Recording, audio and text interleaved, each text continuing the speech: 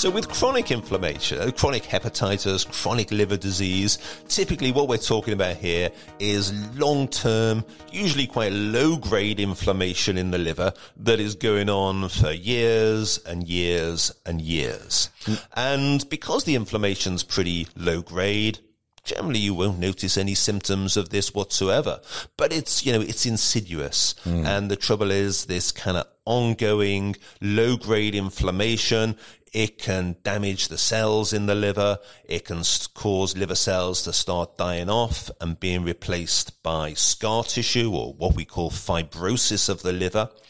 And then potentially over time, you can get enough liver cells dying off. You can get enough scar tissue in the liver that the majority of the liver has been replaced by scar tissue. And that's what we're talking about when we talk about cirrhosis of the liver. Cirrhosis is sort of pretty much a sort of end stage scarring of the liver. And it's reaching the point where the liver is kind of at that tipping point between being able to continue functioning and not being able to do some of those vitally important jobs.